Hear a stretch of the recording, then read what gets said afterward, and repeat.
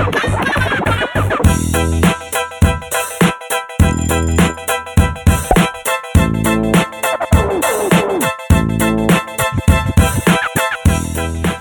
morning, Twitter. I'm Isaac Fitzgerald. He is Saeed Jones. It's Thursday, and you are watching AM to DM. Scam the morning before the morning scams you. Let's get to this news cycle, honey. The president is awake. He is. And She's is up. tweeting about Twitter. Here's what he had to say, or one of the things. Twitter shadow banning prominent Republicans, not good. We will look into this discriminatory and illegal practice at once. Many complaints. Many complaints. Our own Charlie Warzel had this to say: this Vice story got blown way out of proportion, and now the president has tweeted about Twitter shadow banning, but Twitter told me yesterday the issue is really just a bug that they're fixing. Brian Feldman, an editor at New York Magazine, joins us now to help us figure out what's going on. Brian, good morning. Good morning. All right, thanks for joining us. Now, remind us again, what exactly is shadow banning, and why is the president tweeting about it today? Okay, so a shadow ban in traditional terms is basically that you ban a user not by deleting their account entirely, but by just making everything they post visible only to themselves so that they think they're still engaging with the site, but nobody else can see them or reward them with interaction in any way. And eventually, the idea is users just get tired of that and leave. Okay, and they just get tired of it and leave. Tell us about the Vice story, and basically how did this come across the president's, how did it come to the president's attention? Yeah, I don't peg him as a Vice reader. Yeah. Yeah.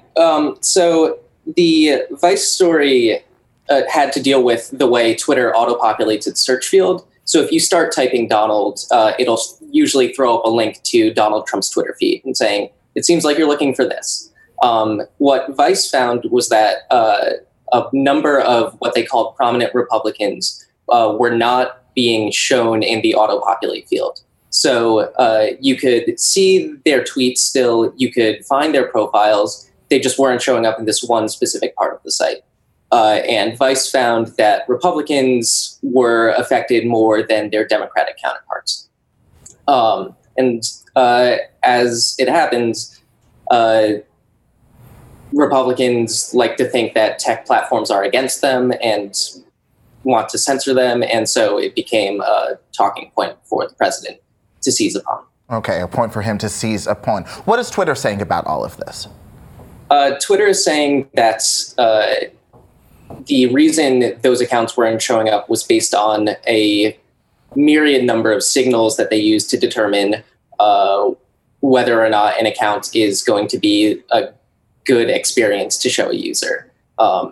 So Gizmodo over the weekend found that alt-right people like Mike Cernovich were not showing up in the same way that people like Ronna McDaniel weren't, but it seemed that whatever complex system they used to evaluate these things snagged Republicans in it.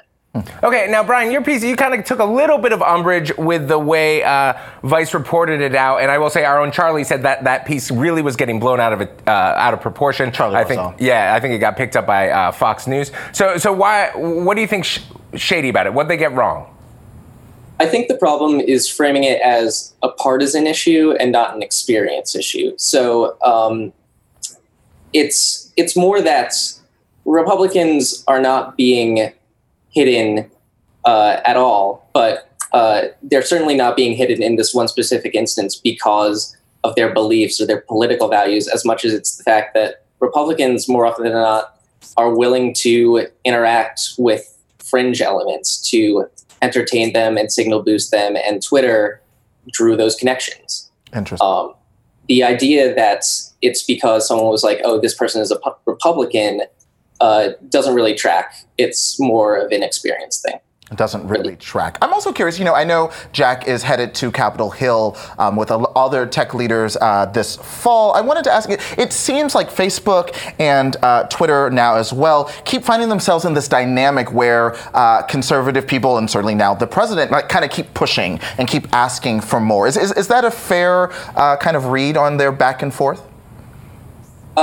Yeah, I think tech companies are scared of being regulated by a Republican-controlled Congress, and so when they are confronted with the idea that they're being unfair, they want to appease. And I think in a lot of ways, they're unprepared for sort of these bad faith arguments that people are making about shadow banning or censorship or whatever. Underprepared. Well, Brian, thank you so much for your piece, and thank you so much for coming on the show this morning. Thanks. All right, friends. Well, if you've been looking at the timeline, you've probably noticed many people say this: the summer of the scam continues. Earlier this morning, the Los Angeles Times published one hell of a story: literary ambition, the fabulous parties, a hidden past. Who is Anna March? Who is Anna March? And this story strikes close to home for both me and Saeed, to be honest, right? Because we have actually both had interactions with Anna March, the woman this story is about. Yeah. So, and I've tweeted a thread with screenshots of emails because they're all there. But yeah, in 2016, early 2016, it feels like a lifetime ago, I got an email from a woman named Anna March inviting me to Los Angeles. I was already going to be there for a literary conference. She put together an organization called the Lulu Fund that was giving out awards to people who were focusing kind of as literary citizens, combining literary aspirations, supporting emerging writers, people of color, whatever. I was like, sure, I'm already going to be there. I showed up. We went together. I hem and haw the whole time, but went there. It was nice. Gave a little speech, got the award, and there was like a $1,000 check that was coming, with each one, and it was like, you'll get it in the mail. And I was like, cool, whatever. You were planning to donate. I wanted to donate because, doing work with emerging writers, it doesn't feel like I need to, whatever. And you can see just, a few weeks later, my assistant followed up, and I was included on the thread, and it was just like, it just seemed very confusing, a lot of excuses. And, one thing led to another. It was not a big priority for me. I just sold my book to Simon & Schuster. I was like, whatever. And I just frankly forgot about Anna March until the story came out. So that was 2016, and this morning, this story dropped. Caroline Kellogg, books editor of the Los Angeles Times and co-author of this piece, along with writer Melissa Chadbourne, joins us now. Good morning, Carolyn. How you doing? Good morning, Isaac. Good morning, Saeed. Hi. It's so good to talk to you, loving the glasses. Let's start here, Carolyn. Who is Anna March? She's not Anna March. That's an invented name. I mean, that's the name she's been going by since we've known her in the literary community. But she was born Nancy Lott and has used other names throughout her past.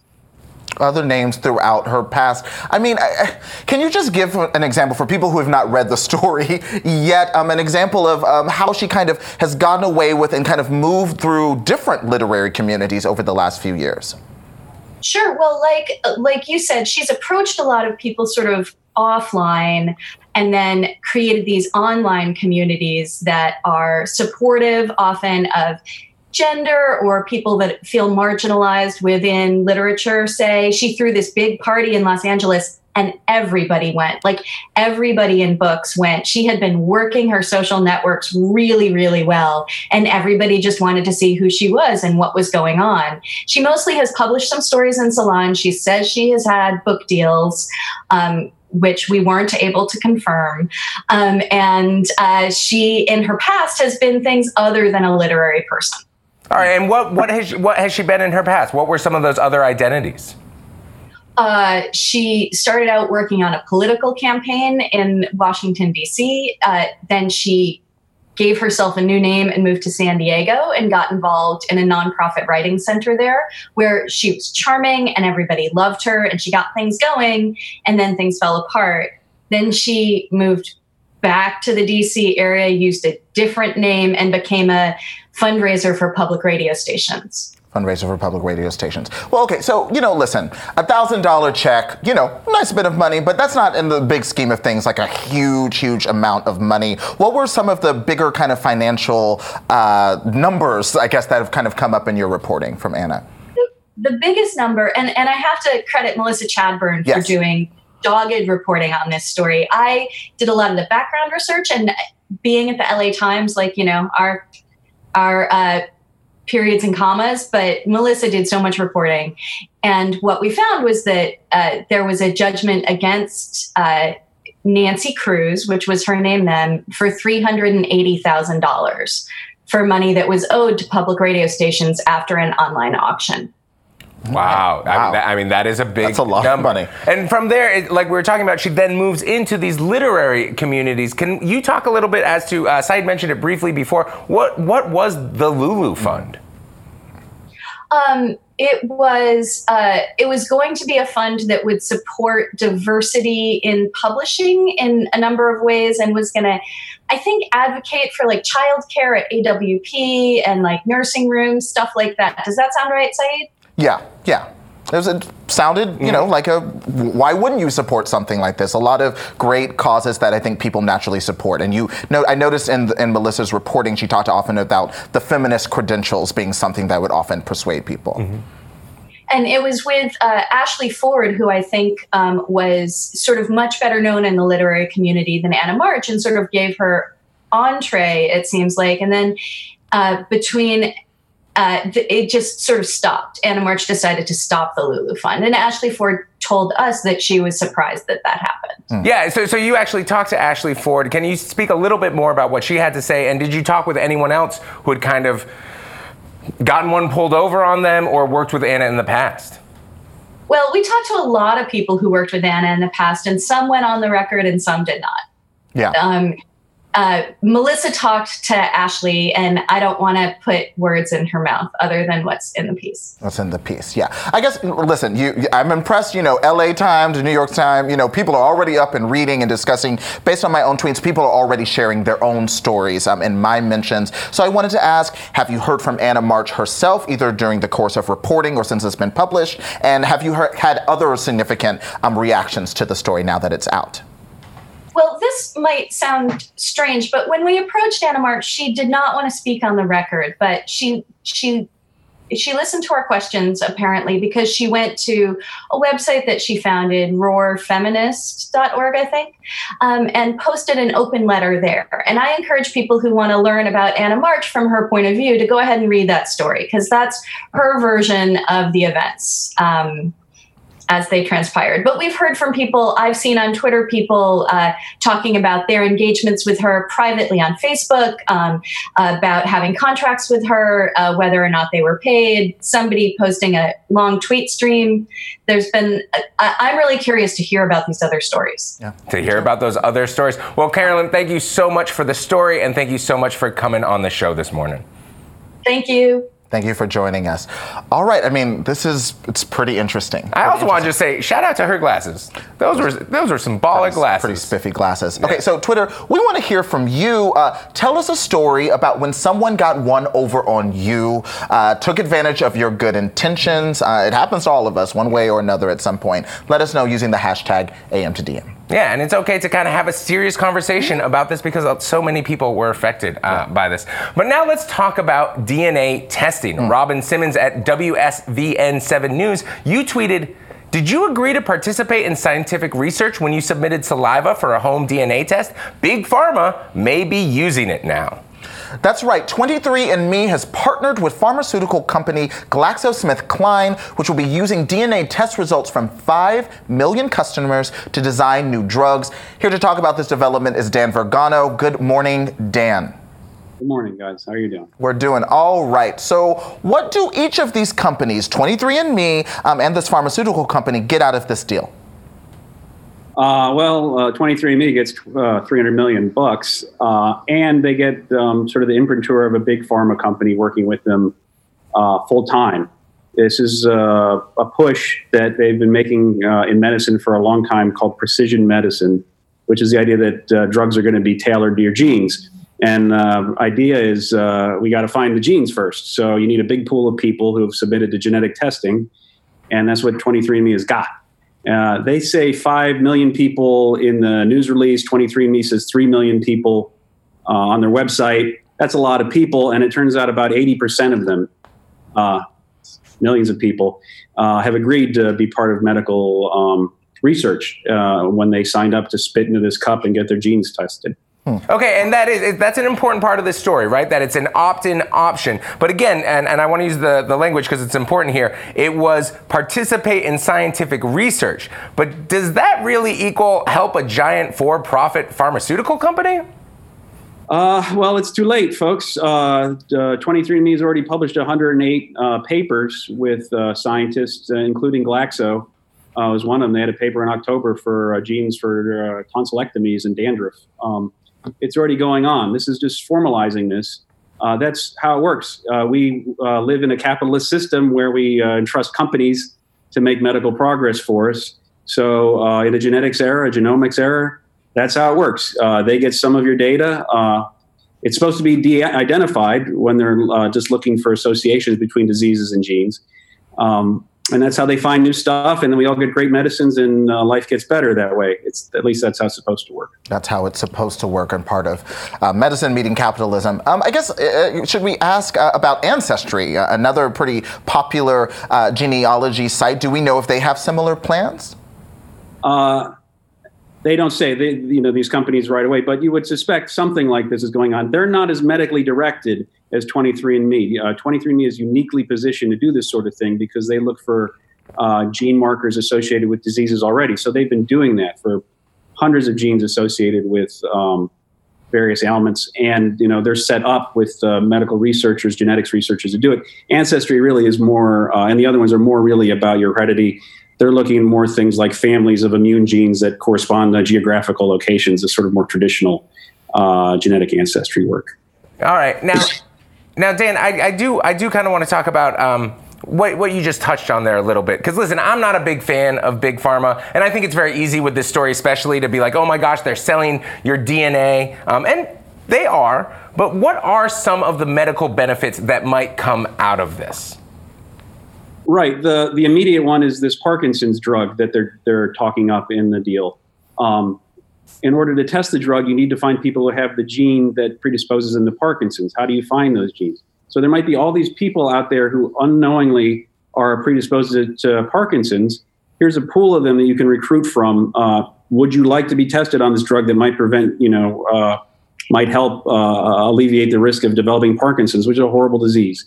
And similarly, there's all these pools of people with other genetic ailments, predisposition to dementia, to Alzheimer's, to diabetes, you name it. And they're in specific subpopulations with these genes. And the problem is pulling those subpopulations out of the wider population. Here you've got a big pool of them, millions of people that you can ask, would you like to participate in testing this drug that might help a lot of other people in your boat? If you try to just test it on everybody, you didn't know that they had these genetic markers, you're just doing it by chance, you won't have a powerful enough study to find any effect, and you've just wasted a lot of money and a lot of people's time. All right. Well, Dan, thank you so much for kind of giving us both sides of that story. We really appreciate you coming on the show. You bet. Yeah, a gentler, friendlier Westworld plot. More accessible. Anyway, less cowboys, unfortunately. Way less cowboys. Don't go down that road. Twitter, we want to hear from you. Would you opt in or opt out, and why? Let us know using the hashtag AM2DM. As I have no DNA, have no opinion. Yes, because you're a replicant. I forgot about the replicant theme. I'll say this. Personally, I think it's really easy for me to get scared. You know me. I can be tinfoil hatty about a lot of this stuff. But there's also something that's really great about a lot of people coming together, opting in. And I think that's the really important thing. I think people really need to know what they are opting into. Right. But I might opt in if it helps Parkinson's. That affects so many people. So I can see the argument both ways. Listen, stick around. We're going live from the district with Congressman Joe Kennedy of Massachusetts. In just a moment, we got a great show for you.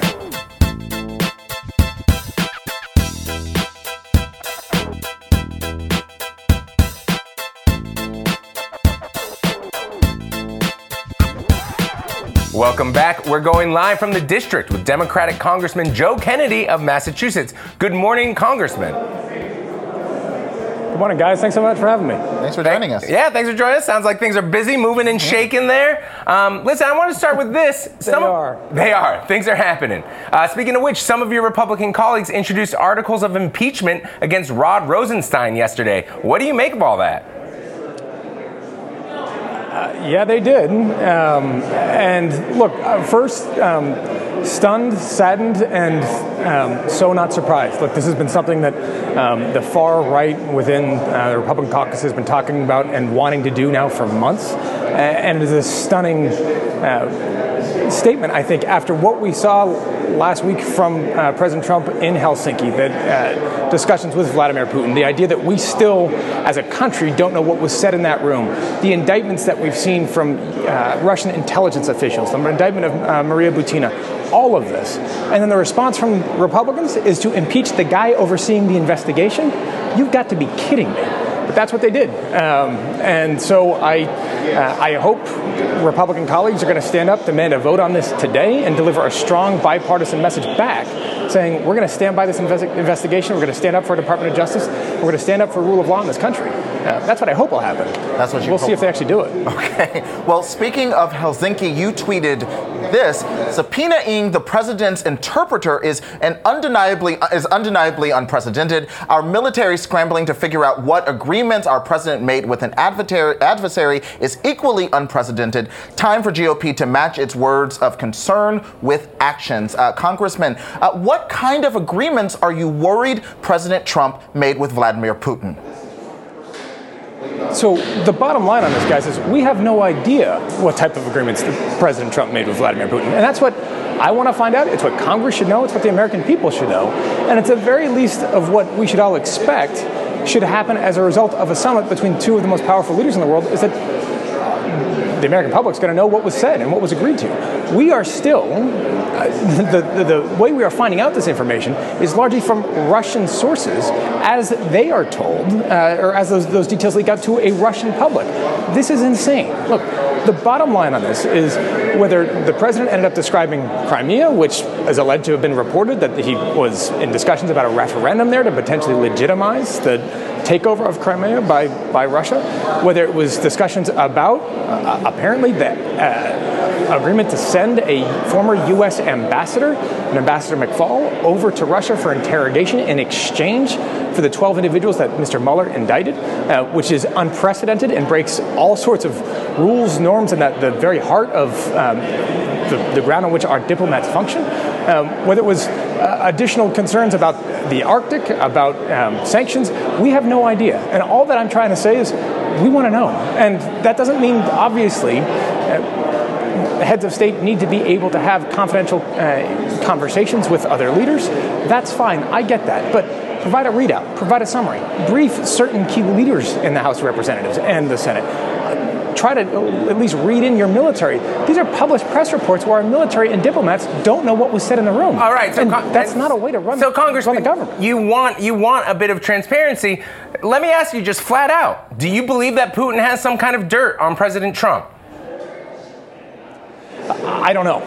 I can say that his actions in that summit certainly do not help quell those questions. And look, getting away from the partisanship on this, this was not a good summit for the country. It was not a good summit for our government. It was not a good summit for the American people. And what I want is some level of transparency as to what happened then. And hopefully, look, I hope that the president was as strong on this as his supporters like to say he is. I hope that they have no information that could compromise President Trump. I really do. The only thing I can say is between his actions last week and a week later, the decision to try to impeach the man overseeing this investigation is only going to lead to more questions rather than answers. Okay, we do have to press you a little harder, though, Congressman. Do you believe the P-tape mentioned in the Russian dossier is real? I have no knowledge as to whether that is real or not. It obviously came up in this dossier. The individual that put together that dossier has provided credible information to U.S. intelligence sources in the past, but I can't speculate as to whether its inclusion there is real or not. I don't think, and I think we should be really clear on this, whether that is real or not, and those allegations in there are real or not, does not take away from the very serious questions that this administration should be asking Vladimir Putin about meddling in our election, about pushing back on that interference, about trying to make sure that this leadership doesn't solely come from Congress, but that the president himself, as Mr. Pompeo said yesterday, his words dictate American policy, that he is pushing back on Vladimir Putin, not inviting him to a summit in Washington weeks before an election. All right, Congressman, this is bananas. If the president chooses not to do that and continues to kind of go the route that he has, let's say the Democrats win back the House in November, do you believe they should move to impeach? I think we got a long way to go between now and then. Look, vote, guys. The first trial with Mr. Manafort is scheduled to start next week. There's another trial that is scheduled to start in September. Mr. Mueller did not, after that latest indictment, did not come in and say, okay, I'm all done, show's over. He is still, according to published reports, he has asked for over 100 blank subpoenas. That investigation is still ongoing. I've got serious concerns with where that might head, given that we're not done yet. I think that investigation needs to play out. The public needs to be informed as to the best information that we've got about what happened, who was responsible for it, and what they did. And after that, we can cross those next bridges when we come to it. All right, well, let's keep talking about bridges, though. Yesterday, the president tweeted, "China is targeting our farmers, who they know I love and respect, as a way of getting me to continue allowing them to take advantage of the U.S. They are being vicious in what will be their failed attempt. We were being nice. Until now, China made $517 billion on the U.S. last year." Congressman, you serve on the House Energy and Commerce Committee. What do you make of this and the administration's $12 billion farm aid package? Look, I think the president has realized that his tariffs at this point were ill-conceived, and he's trying to come up with political cover for supporting an industry that is critical to our nation, critical to key states, and particularly some of these races that are up in November in the House and in the Senate, and is using this as cover to basically insulate himself politically, which I think is, again, not surprising, but also ultimately gets back to this idea that success in this president and this administration's mind is when one element of our society succeeds, and it has to come at the expense of somebody else. This is not a robust, thought-through plan about how we as a country can come together to take on China that is engaging in unfair trade practices. You want to do that? You engage China. You engage Mexico. You engage Europe. The United States and Europe, number one and number two largest economies in the world. You engage our allies, and then you take on China. What has President Trump done?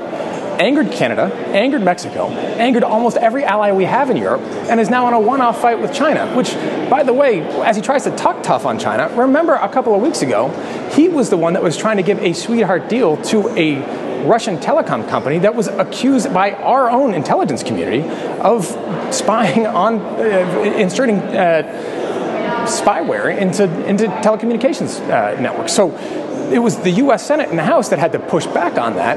That did in a massive rebuke to the president coming out of the U.S. Senate. So this is not something that, despite the president's rhetoric about him being so tough on China, he's tough on the one hand and gives a giveaway on the other. And I think the overall strategy that he has in confrontation to try to actually change these trade practices is short-sighted and isn't going to work.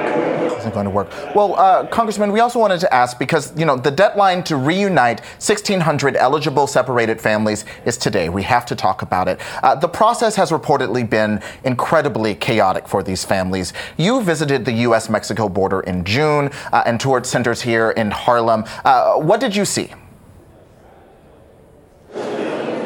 Look, this is an American tragedy. There's no other way to put it. I went down to the border with a good friend of mine, Beto O'Rourke, who organized a rally in Tornillo, one of these facilities that is run by the Department of Health and Human Services, so the first tent cities. Over 1,000 other people showed up there in this essentially a parking lot. We were not allowed inside. Beto and I were not allowed inside to see anything. I did go back and was able to tour one of these facilities in New York City. Saw hundreds of kids. And look, let's be clear that from everything that I could see from inside that facility, the workers there were doing everything they could to care for hundreds of kids that come from different countries, and some as young as about a year old. And I think they are doing the best they can. That's at least from what I could see that's true. The fact is they never should have to be doing this in the first place. Somebody within the White House, whether it was the president or one of her senior advisors, thought that this was a good idea. And they thought that stripping kids from their parents' arms was going to be such a punitive punishment that would deter somebody from coming to America that is fleeing the type of violence and destruction and devastation that brought most of our families here in the first place. And they did that without any idea as to how they might try to reunify those families once this process ever came to a close, or when they realized that some of those folks might actually have a legitimate claim for asylum. Now, let's be clear about that. There are now reports that there's about over 450 individuals whose parents, young kids, whose parents have been deported, who our government needs to track down because they weren't, we separated their kids and deported their parents without telling them of that deportation, without telling their kids that they were going to be separated. This is unconscionable. And the fact that our government would go through this without actually clearly thinking through the policy, I think points directly at the crassness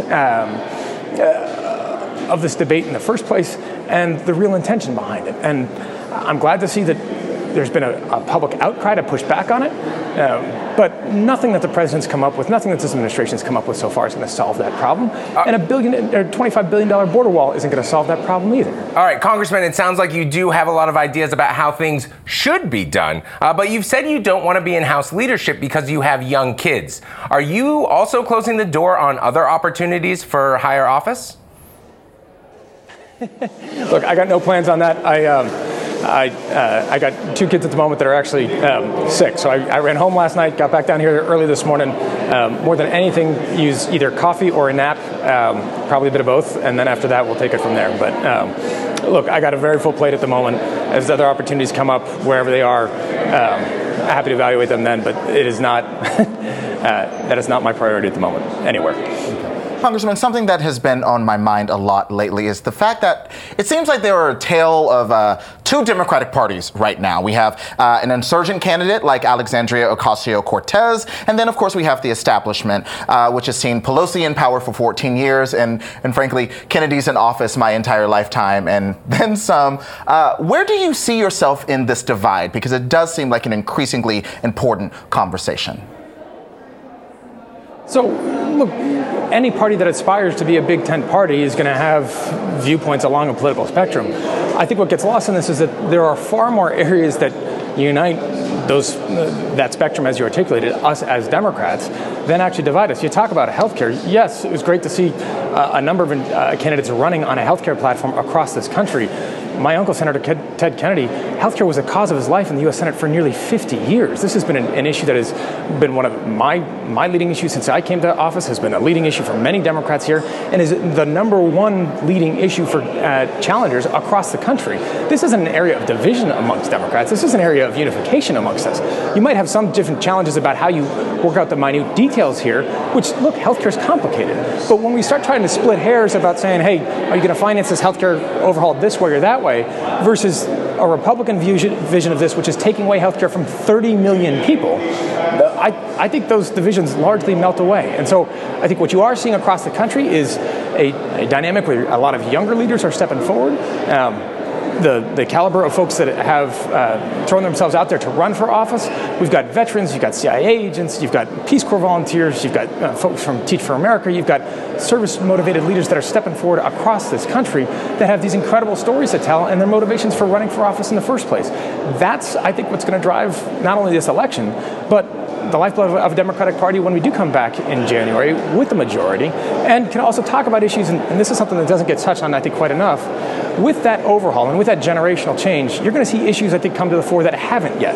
Issues like student loans, issues like affordable childcare, issues like trying to make sure that we start to wrestle with some of these economic challenges with 2 households where you have to have 2 income earners, where, with all due respect to many of my colleagues here, when they were my age, that was not their reality. That was not their lived reality. That was not the economic reality. It is so today. And so regardless as to whether some of these folks end up being Democrats or Republicans, I think you're going to see an update of some of the challenges that a younger generation confronts on their daily basis and in their realities versus some of the ones that have been kind of the long-standing policy debates here. All right, a very optimistic view of the future, Congressman. We're going to have to leave you there. Thank you so much for being on the show. Thanks, guys. All right. Secretary of State Mike Pompeo, of course, testified before the Senate Foreign Relations Committee yesterday, as you heard from Representative Kennedy. He was there to talk about U.S. foreign policy and how that stated policy lines up or doesn't with what President Trump says or tweets. BuzzFeed News reporter Emily Tamkin, who covers the State Department, tweeted about one especially spicy exchange between Pompeo and Senator Menendez. Now they're accusing one another of making political soliloquies. You want to talk about politics? If Obama did what Trump did in Helsinki, I'd be peeling you off the Capitol ceiling. Please. Please. Ooh, drama. All right. Emily Tamkin joins us now. Emily, good morning. It was drama. Good morning, guys. I know. I saw you wanted to work spicy into your headline, so shout out to your editor for pulling you back, girl. Thank you, Mark. Yeah. Okay. Okay, so this is my first question. Was Pompeo specifically asked to meet this committee because of Helsinki, or was this like a standing invitation that just got way more interesting? Both senators and especially Senate Democrats had been pushing for a full committee hearing with Pompeo, particularly on Russia and North Korea.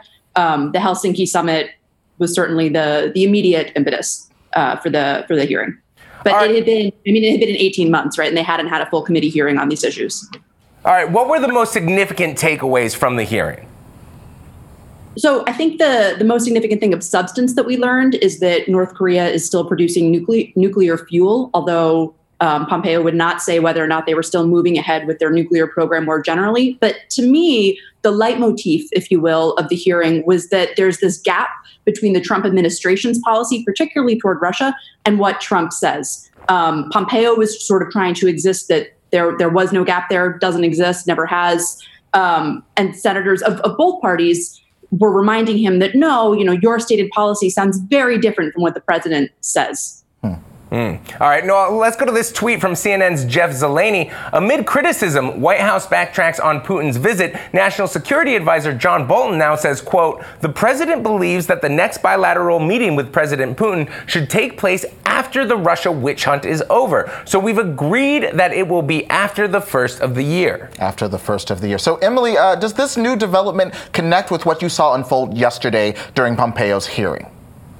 It's connected in this way. It's connected in that I think that the Russian side is well aware that although the summit went basically as well as it could have for them without getting a major policy reversal, they're now going to see backlash from Congress, which is going to make it more difficult to bring the U.S. and Russia closer. So sort of from the Russian perspective, why would they have a second summit, right? They sort of staged this coup of an international diplomatic feat. Why would they now have another one that would upset U.S. policymakers even more? So Putin never actually accepted the summit and then sort of let the invitation hang in the air. And now the U.S. is saying, well, never mind, it's going to be next year anyway. But it's connected in that way, right? And that these senators still don't know what was discussed between Putin and Trump. It's not entirely clear to me after listening to Pompeo for 3 hours that he knows exactly what was discussed between the two. And so I think at this time, there couldn't be another summit in the fall without backlash from U.S. policymakers toward Russia. And I do want so that's striking to me. You listen to our Secretary of State, Mike Pompeo, testify before the Senate for 3 hours. And in your opinion, as a State Department reporter, you don't feel like it's very clear he understands what happened in Russia, in Helsinki either? I have no reason not to believe him when he says that he and Trump discussed what was discussed. But let's take, for example, the Crimea Declaration that came out of the State Department yesterday, which basically reiterates U.S. policy on Crimea, saying Crimea is Ukraine, Russia needs to drop this purported annexation. And Pompeo sort of held it up as like, look how tough we are on, against Russia in support of Ukraine. Well, why would we need this Crimea Declaration if we knew that Trump didn't say, yeah, maybe I'll consider referendums for Russia and Ukraine, right? Yeah. So it's not that I don't think that he's had conversations with the president about it. It's that I don't know that he himself, that Trump was fully honest with him about what was said, that he went into detail about what was said, or, fair, the policy hasn't changed as a result of that meeting, but that meeting still happened.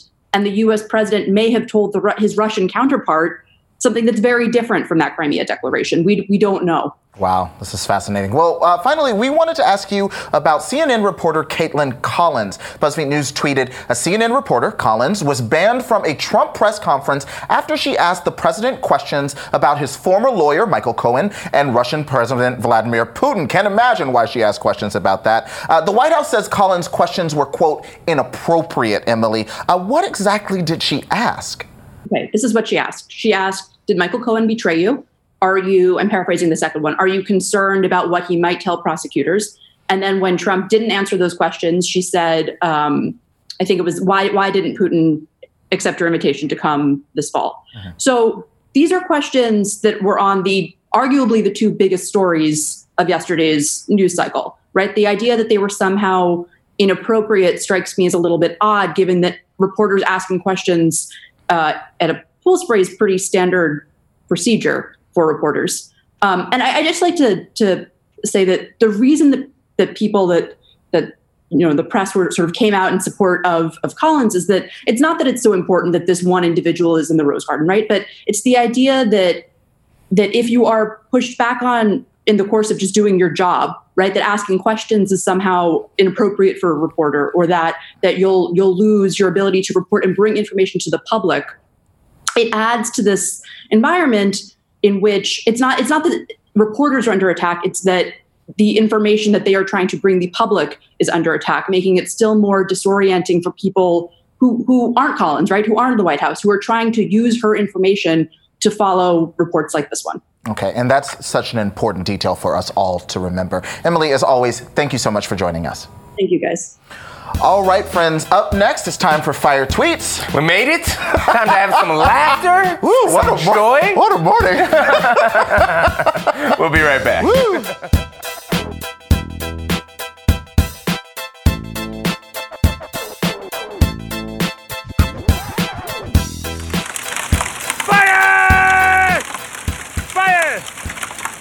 I did like Joe Kennedy there at the end, got very kumbaya. He got very much, and then all the young people from the Republicans and the Democrats will hold hands and bitch about student loans, which, Not mad at it. Yeah, not mad at it. Yeah. You ready to get in some fire tweets? Let's do it. it. Dylan Matthews, you tweeted, Brexit is so weird to follow from afar. It's like watching a guy slowly demolishing his own house with a sledgehammer because he lost a Twitter poll. Oof. Oof. Woo. Just a little dark humor with your political commentary. Woo. Yeah, there's an alternative timeline where everyone in the U.S. right now, we're just looking over the water over them like, whoo, it's crazy over there. I don't know what y'all doing. Y'all look crazy. Now we're all crazy together. Got our own things going on. We're kumbaya over I can't even say it, over our craziness. That's where we are. Anyway, shout out to the UK. Mr. Lawson, is this like Tina Lawson's husband? Anyway. Threesomes are cool. But imagine two people are paying your bills at the same time. Ooh. I won't lie. That's some eroticism right there. Oh, it's Khalifa. Okay. I would sign up for that. I would sign up for that. That's my kink. Good credit. That's my fetish, baby. And that way it doesn't hurt either of them financially as much. You know, they're binding together. All right, here we go. Claire, you tweeted, I just asked this guy, hey, why aren't koalas considered bears? And he hits me with, they're marsupials. Shut up, nerd. The answer to the joke is they don't have the qualifications. And that's the truth. Oh, I might have missed the beginning of that, but yes. I didn't see that. Yo, I hate honors college boys. Yes. Chill out, smart boys. Claire, Enjoy everyone hates them. The puns. Yeah. Enjoy the puns. Yeah. Qualifications. Let people have it. All right, this tweet comes from T. You can unfollow me, but you can never get back those brain cells you lost from reading my tweets, bitch. Hope you like Buffy season 6, because I ain't gonna stop tweeting about it. I'm sorry, but the tweets are very aggressive today. You ready to do this tweet? Let's do it. Tweet of the day from Barky Boogs. First woman that gave birth to twins was probably like, what? Sorry, a lot Can you imagine that? I've only seen one. Now there are two. Oh, I was like, oh no. It must have been wild. I thought we were finished. Why are you going back in? Imagine the person that had triplets for the first time. Pissed off. Pissed off. Anyway, well, pour yourself a cup of moon juice. Oh yeah, they found water. We got options now, friends. Isaac is going to be talking about that Gwyneth Paltrow profile that took over the timeline. Absolutely going to be talking to Taffy. We're very excited. Gwyneth Paltrow. Oop. Nice job. Anyway. Nice job. Very good. Very good.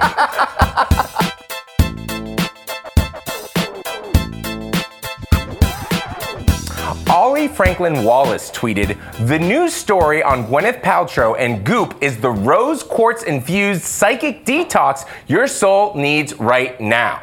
I'm here with New York Times Magazine writer Taffy Brodesser-Akner, who recently spoke with one of the internet's favorite people to hate, Gwyneth Paltrow. Good morning, Taffy. How are you? Good morning, Isaac. It's really nice to be here. It's so wonderful to have you on the show. Congrats on the profile. Thank you. Let's start with the hate. Why do you think the internet really has it out for Gwyneth Paltrow? You know, I think that when anybody hates anyone this much, it's never exactly about the person, although people can give you real lists of why that's not true. So I don't like to pretend that people don't know what they're talking about. But I think that like my experience with her is that I went in liking her. I try not to go after and write long stories about people I don't like. And in the end, I was so resentful of how pretty she was and how successful she was and how things had come easily to her. I remember this one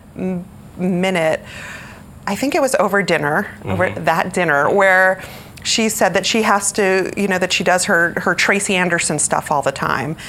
And I sat there and my first thought was, well, if I could get out to a Tracy Anderson studio, I would look like that too. And I said that to her. And she said, no, I do the videos. And like, I don't know, guys. I don't know. We didn't run that by I don't know. But I mean, I also can't imagine her showing up at I thought about it a lot.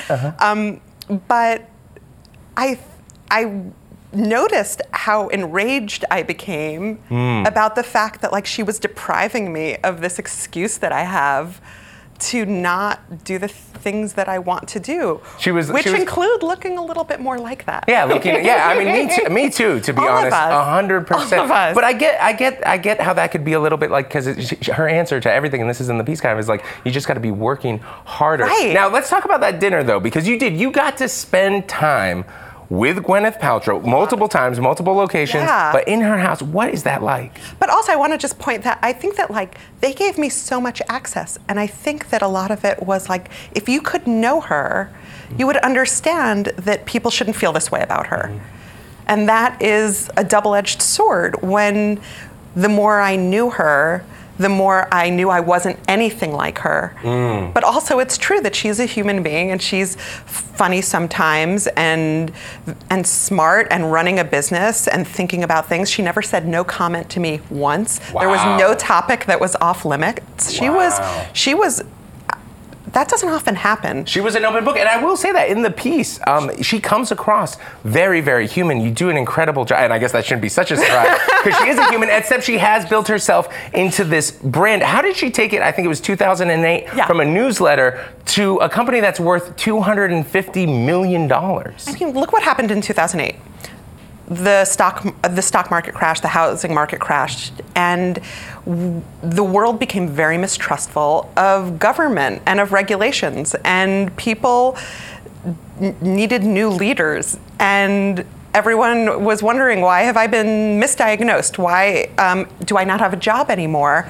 And the same forces that allowed Donald Trump to become president on a campaign of, I'm not a Washington insider, I'm not a politician, gave rise to Gwyneth, who says, I'm not a doctor. You can trust me. Like, I am not a pharmaceutical company. I have no skin in this game. Her skin, man. And such incredible. That skin is amazing. But as your company does grow, which I'm sure does sell a lot of skincare products, as we're talking about that radiant skin, what kind of hurdles, what is she bumping up against as it becomes bigger and bigger? You wrote about the partnership with Condé Nast, which fell apart. The partnership ran its course. They had a 2-magazine deal, and the partnership ran its course. But the real obstacles are the people who don't like her. They want to expand. They're going to expand internationally very soon. But more than that, it's the amount of very, very, very livid public opinion about what is sometimes things that she says and sometimes about her existence. How does she justify kind of amplifying these practices that might not be based in science? What she will say is that, science favors white men in its studies. Pharmaceutical companies, which fund most of the studies, don't fund studies on apple cider vinegar, which might have real healing properties. Although you would say then, like, someone selling apple cider vinegar might do that if it were true. Wait, do you think there's big apple cider vinegar? A lot of people over the course of this story spoke to me about the miracles of apple cider vinegar. But do you think there's like an apple farmer somewhere pushing that agenda? I don't know. I mean, but then again, the reason we all drink milk and the reason we eat eggs every morning are because the Dairy Council and the Egg Council, like, there are nefarious forces everywhere. That's the crazy thing. There are nefarious forces everywhere, and there are celebrity-run lifestyle brands who understand something a little bit either better or worse than she does about relatability. And you see all of these people, I follow all of these lifestyle brands, and there are women eating pasta, like it's falling all over their faces, and they're like, there's zit cream, look how real I am. Those are public displays of relatability, and she just doesn't do that. She doesn't do that. She doesn't pretend she doesn't have the money she has. She doesn't pretend that she has it that bad. She said at one point, I can't pretend I'm someone who makes $25,000 a year, but also, what would we do to her if she did pretend that? What would we do to her if she did an Instagram video about like a life hack, how to get into the pool club, like join in August and it's half the price. Like, the world would explode from the rage. You're almost arguing that if she did that, the internet could somehow figure out new levels to Yeah. hate Gwyneth Paltrow. Yeah. I just want to ask one last question because you were talking about, and it's in the piece, this aspirational, right? She never tries to be almost relatable. It's almost like she hovers above us, although she did smoke a couple of cigarettes with you. One. She smoked one. She smoked I smoked several. I smoked several. Why does it work for her? Because she just has a real discipline about her. And maybe that comes from living a life where you were kind of born into the thing most of us want already, which is ease and a good family relationship. And she cultivated this sense of discipline in this way, and she became so isolated at such a young age that she didn't have to do the thing that women do with each other, which is say, oh no, I'm so bad. No, I'm so bad. She was friends with Madonna. She's like, no, I'm so good. No, I'm so good. She's like, I'm so great. And all we really want, right? That's not reporting. That's just my fantasy, my like a fan fiction about their friendship. But all we want to do is be great like that. Yeah. Well, Taffy, again, the profile is absolutely incredible. Thank you so much for coming on the show. Thank you for having me. We're tweeting her piece out right now. If you hadn't had a chance to read it yet, now is the time. And up next, it's time for Throwback Thursday.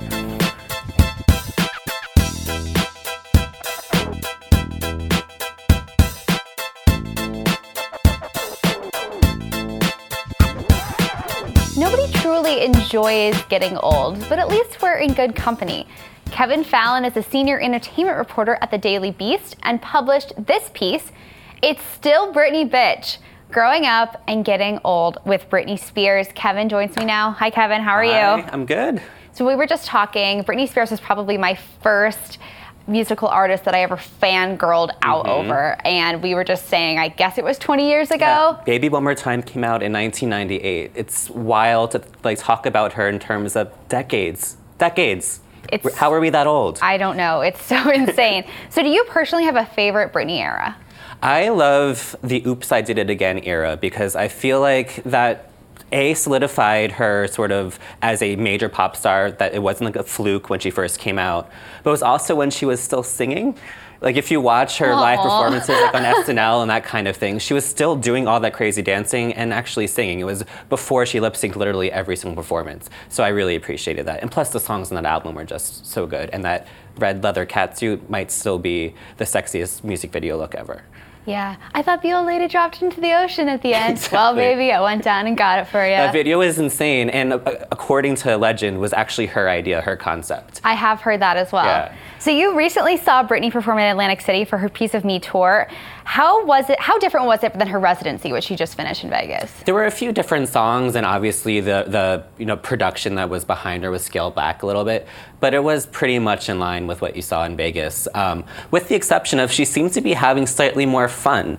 I saw the Piece of Me show in Vegas, I want to say 3 years ago, and she was very much just going through the motions. And when I saw her in Atlantic City, there seemed to be a little bit more of a spark to her, which was a welcome surprise, because I think everyone's sort sort of sadness surrounding Britney Spears in recent years is just how she seems like a sort of like a drone, sort of robotically doing what she's being told to do. So to see a little bit of personality was fun. Yeah, for sure. So what do you think it is about Britney that no matter what she's gone through, and she's kind of had ups and downs in her career, her fans have remained so loyal to her? We're just so young and we latched on? Yeah, that's it. I think, her songs have soundtracked because she came out when I was, I want to say 11 or 12. Yeah, same. So all of the really formative experiences of my life, I can sort of pinpoint a Britney Spears album that was going on at that time.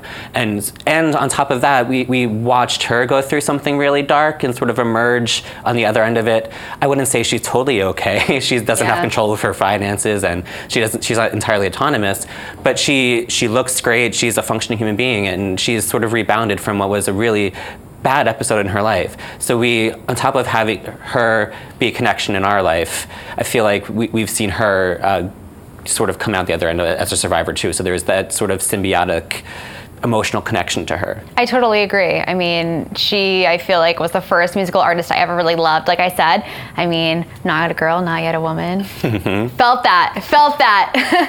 So today is Throwback Thursday. We're talking about Britney. Speaking of throwbacks, she was originally on the Mickey Mouse Club. We all know, with the Ryan Gosling, JC Chasez, Justin Timberlake.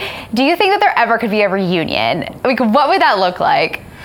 I would love for there to be a reunion. I think the logistics of organizing those schedules would be possibly a scheduler's worst nightmare. I think JC is probably free. I think he might be free. But getting like Ryan Gosling off of a set in Croatia when Britney Spears is touring the world and Justin Timberlake is, making country music in Nashville now or whatever, would be quite difficult. But that'd be really fun to see. I think it would break the internet. I think people would just lose their minds. Yeah. And but I also think getting Britney Spears to do anything these days is pretty difficult. I've heard that Andy Cohen has been trying to book her on Watch What Happens Live for years. Wow, and really? She's like the sort of the one that gets away each time. Huh. Well, whether you're a fan or not, everyone recognizes an iconic Britney song. So since you're a true fan, we were going to play a little game with you. We're going to play some of her songs backwards. This is for fun, but it's also for legal reasons because we're not allowed to play her songs. I love it. So we want to see if you can still guess the song, and I'll play along too within the first, 5 seconds. I'm going into this with no confidence, just so everyone knows. Okay. Are you ready? Okay, here's the first one.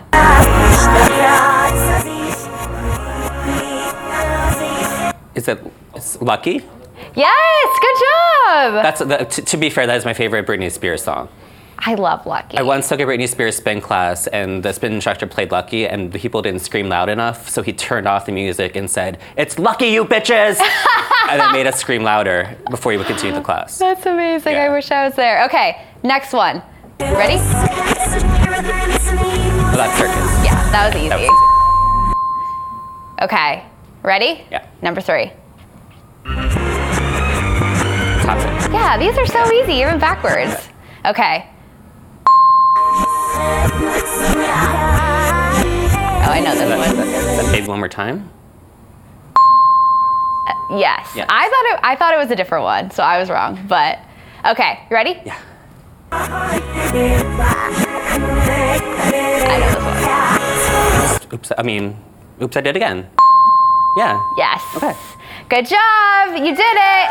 I was very doubtful of my skills in this game, but I mean, I'm actually kind of surprised. I didn't listen to them before we went on air either, and it was actually really easy to tell even backwards. I don't know if that makes us just true fans or really good at hearing music backwards. Or those songs are so iconic that even backwards are familiar. Exactly.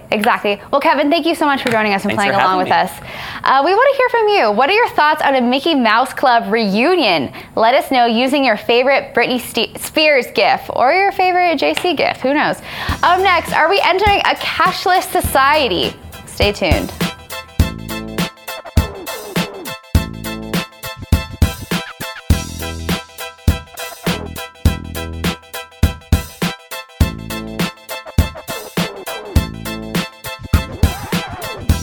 According to our next guest, a cashless society is a con, and big finance is behind it.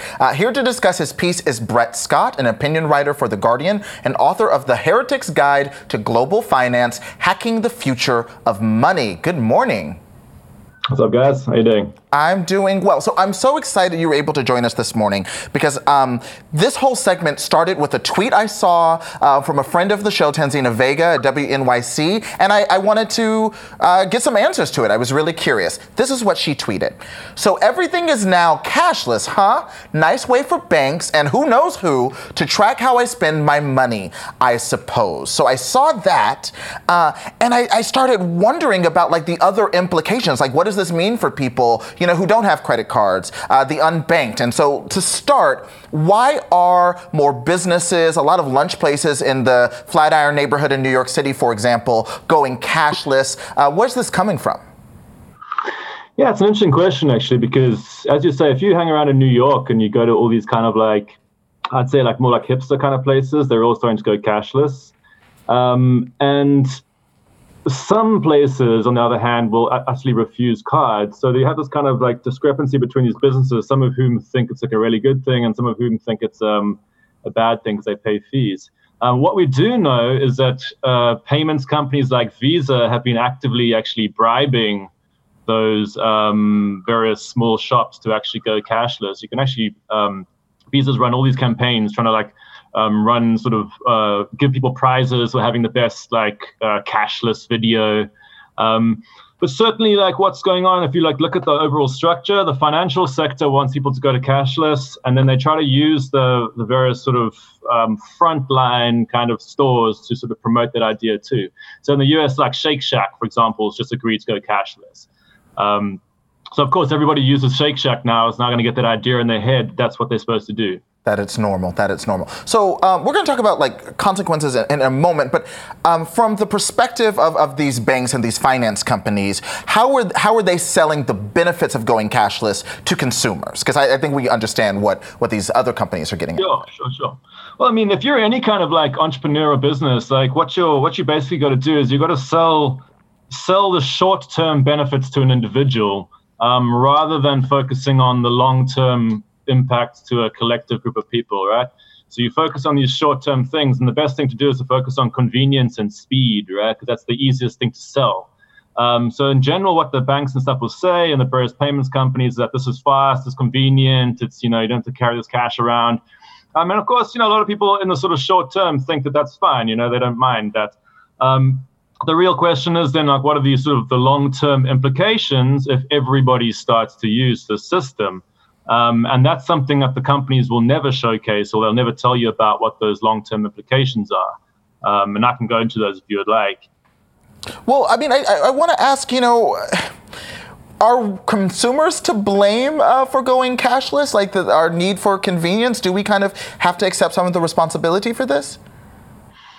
Yeah, look, I mean, part of the reason that I write these articles where I'm looking at the impact of the banks is that, the standard story that you find everywhere in the sort of innovation media or whatever it is, like the World Economic Forum, all the kind of like mainstream story is that cashless society is pushed by the everyday person.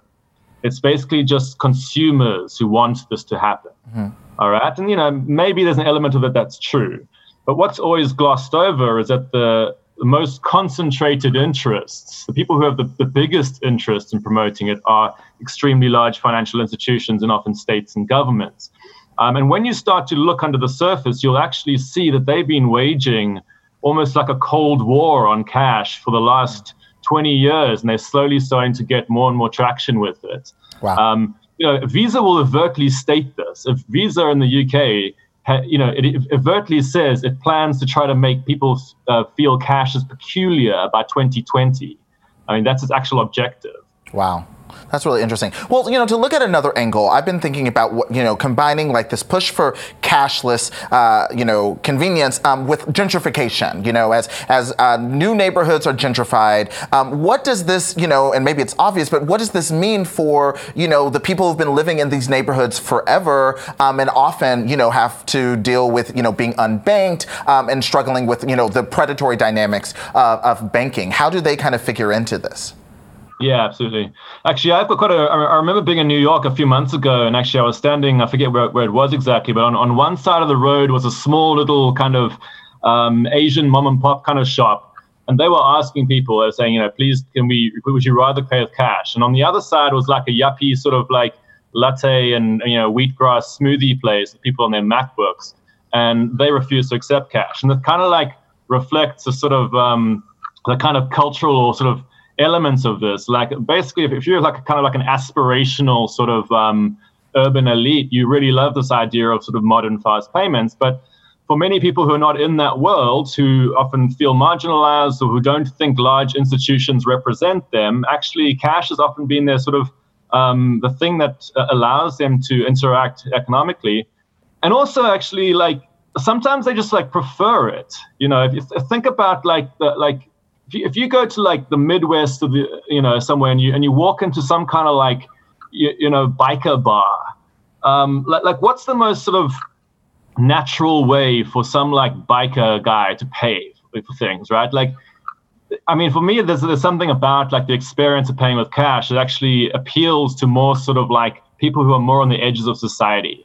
Whereas the people who love cashlessness the most tend to be your kind of urban professionals, the kind of people who, think that there's like technological progress is going to save everything. Right. Yeah. Well, this is so interesting, and I'm glad you're able to join us. It sounds like, again, as you're saying, like this is the very beginning of a story that has huge implications. So we'll probably keep talking about it. Thank you so much for joining us, Brett. All right. Sounds good. All right, friends, we want to hear from you. What do you use when making everyday purchases? Have you started getting into using, cashless options, Venmo a lot? Let us know using the hashtag AM2DM. And up next, Isaac and I are going to read your tweets.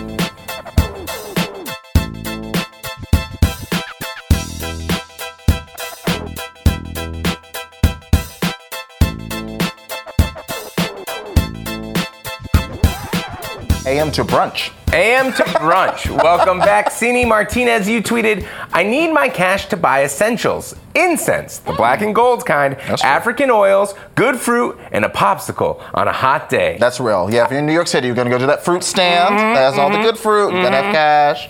I just like the idea of essentials. Yeah. Those are the essentials. I like the it. incense. Shea butter in Harlem. Yeah, I get it. A delicious, that big delicious yellow popsicle. Don't you show up talking about you got Venmo. You got cards. I also saw some people making good points on the timeline kind of about how like the other thing that this is very problematic for is people who are homeless. People who don't have bank accounts. Yeah, I mean it raises so many questions and it's I'm fascinated and I'm as y'all know, like I'm really interested in talking about personal finance. So I think we're going to talk about it more and just all of the different facets. But it's all so new and happening very quickly, and I think as quickly as he mentions, taken for granted. And like it's now just Shake Shack, and 3 years from now we always everything's cashless, right? And then eventually it's in your hand, and then they got chips in your brain, and then things get.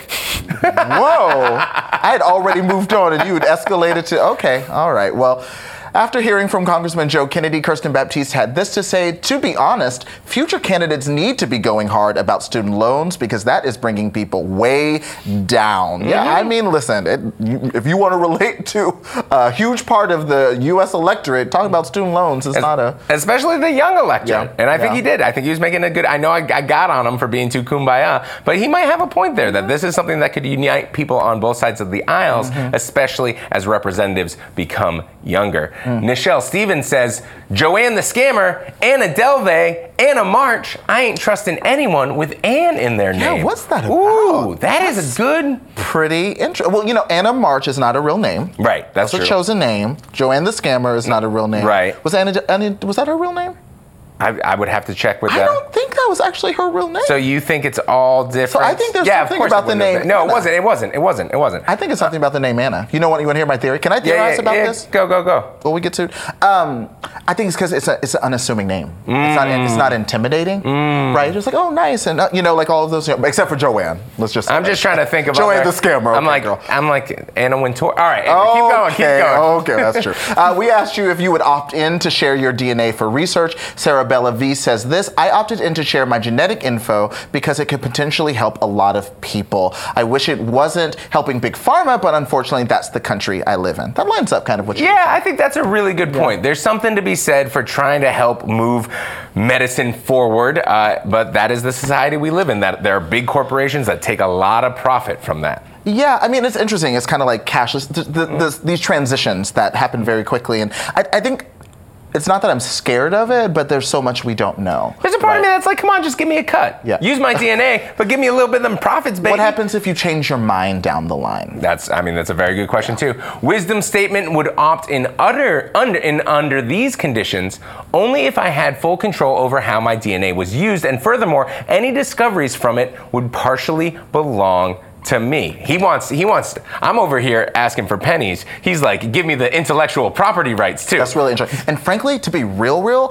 I wonder how if we ask like a big survey, like thousands and thousands of people, how race would impact this. Because the history of science and race in America, Tuskegee experience, I know someone mentioned that. Your tweet has me thinking of The Immortal Life of Henrietta Lacks. Yep, 100%. You know, like how would that impact your willingness to trust stuff? This is just fascinating. I'm in it. I'm in the story. I'm in it. 2018, baby. Woo! Okay, thank you to all of our guests this morning: Congressman Joe Kennedy, Brian Feldman, Carolyn Kellogg, Dan Vergano, Emily Tamkin, Stephanie McNeil, Taffy, Brodessa Ackner, Kevin Fallon, and Brett Scott for joining us. Thank you. It was a fantastic show. We went a little long, but listen, we'll be back here tomorrow, 10 a.m. right 10 on minutes. time. Yeah, it's gonna be in a minute. Go get see dinner. You then. Come back around. Go have fun. Almost Friday, guys. You're getting there. Oh yeah. You're getting there. You're getting there. You're getting there, baby. Tired man.